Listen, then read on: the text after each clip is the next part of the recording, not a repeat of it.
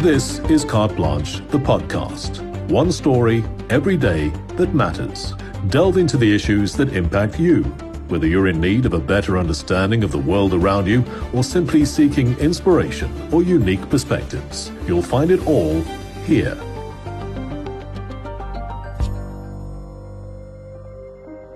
Earlier this year, two massive earthquakes flattened parts of Turkey and Syria. The impact was devastating. True to form, South Africa's Gift of the Givers sprang into action, dispatching rescue personnel and crucial medical supplies, food and blankets to the worst-hit areas. It was the latest humanitarian intervention in a catalogue of natural and man-made disasters stretching back decades. The reason Gift of the Givers is viewed with such pride by South Africans. In a country desperate for heroes and good news stories, this celebrated foundation provides both. Guest presenter Lorenza Eckart sits down with their founder, Dr Imtiaz Sooliman.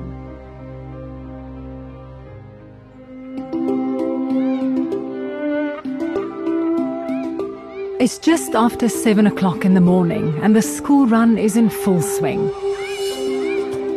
Rahma is among the sea of children walking to school. As so many times before, her dad walks alongside her to the classroom.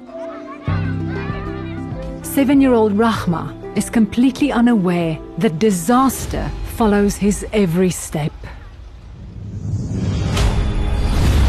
The area is one of the worst hit by Monday's earthquake. These deaths to distribute relief workers from Gift of the Givers. Most of the injuries that we're seeing is traumatic.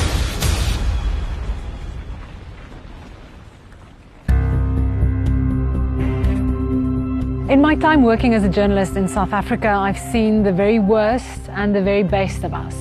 But few people embody the spirit of this country like the man I set out to meet today. Hi Lorenzo, welcome to Gift of the Givers. Very good having you here today. Dr Imtiaz Sooliman is a South African humanitarian who founded the Gift of the Givers Foundation in 1992. He gave up his successful medical practice to follow a calling, resulting in the largest disaster response organization of African origin, providing emergency relief and aid to people affected by natural disasters, wars and other crises in over 40 countries. I never expected it to be so big. You know, when you think of a small Muslim group in South Africa, how big are you going to be? You don't have that kind of big money, where everybody from all races and all religions will participate, where you have mixed teams going all across the world.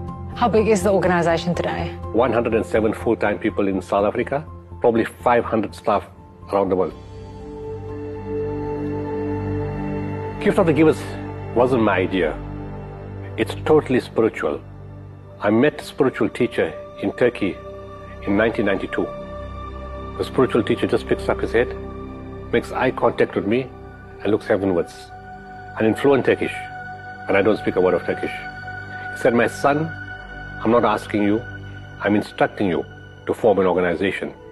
The name is, in Arabic will be Waqful Waqifin, Gift of the Givers. You will serve people of all races, all religions, all colors, all classes, all cultures. You will expect nothing in return, not even a thank you. This is an instruction for you for the rest of your life. Whatever you do is done through you and not by you." After all these years, Dr. Sooliman continues to answer the call to help those in need. The Gift of the Givers is involved in a wide variety of initiatives, from improving hospitals and schools to providing free mental health care. They rely entirely on donations in cash or in kind. Today, the headquarters of the Gift of the Givers is a refuge for people in the community in need of counselling and psychological support.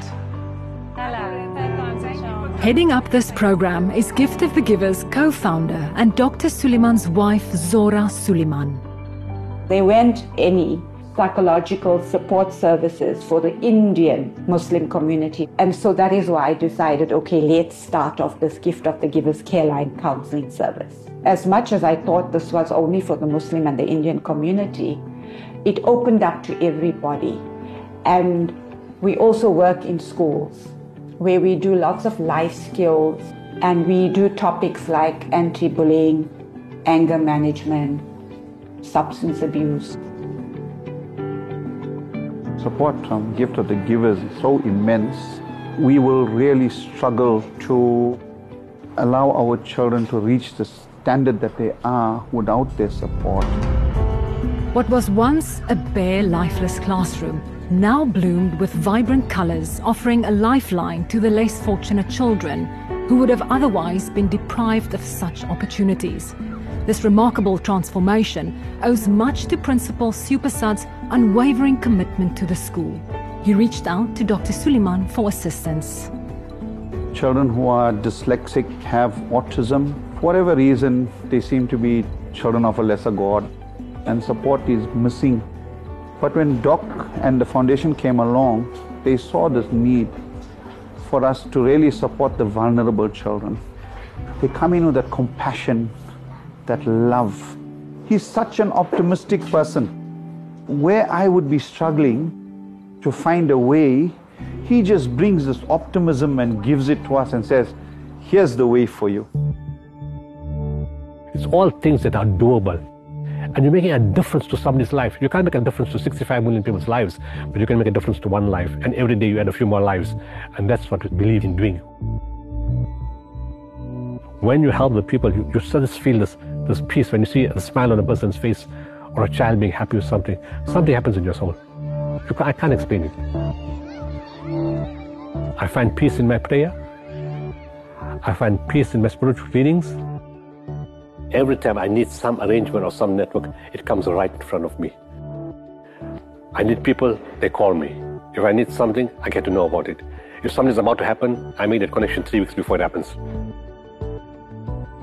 It all comes at the right time, in the right place. It's just placed in front for you. There's no doubt in 30 years that everything about this is spiritual. Dr Imtiaz Sooliman's selfless dedication over the last 3 decades has saved millions of people, yet it has taken a profound toll on his own life.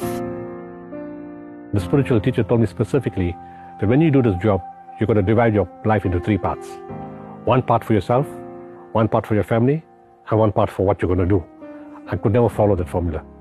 Everything went, because I basically destroyed the family, and that's the only regret that I have in my life, that I've lost out on my children. In those years, which were the early years of my children, Imtiaz was away a lot of the time overseas for long and extended periods. I looked at myself as the one stable anchor in my children's life. Because Imtiaz was traveling so extensively, they need a semblance of a solid family. I wasn't going to compromise that at any cost. God has steered our paths in our life, but we've accepted that this is our life. And with it comes a lot of sacrifices.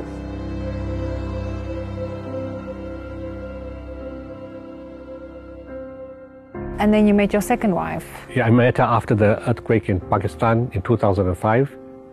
And then in 2007, December, we got married. I think the greatest joy is when I see my family happy. In fact, the kids laugh at me. They said, when I tell a joke, it's not funny. And then they start laughing. So I said, if my joke is not funny, why are you laughing?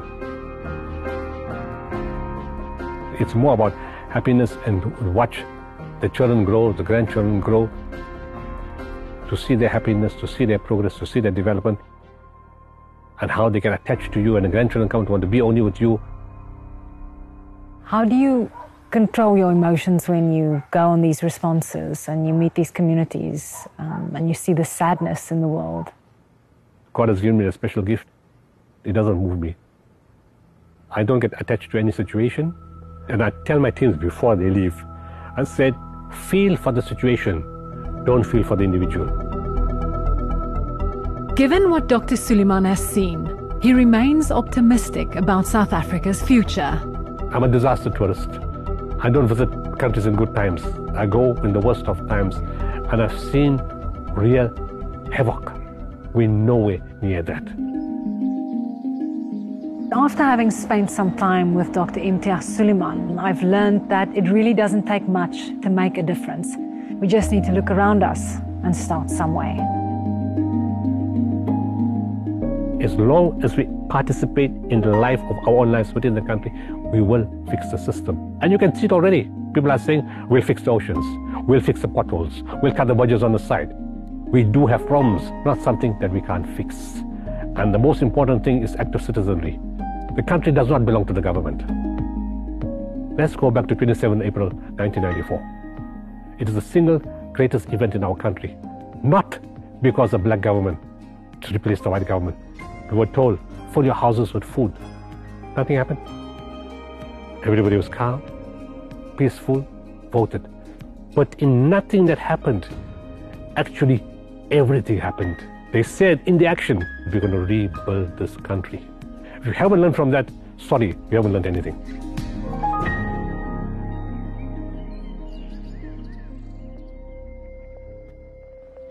It's easy to see why so many South Africans often call for Dr Sooliman to be elected SA's next president.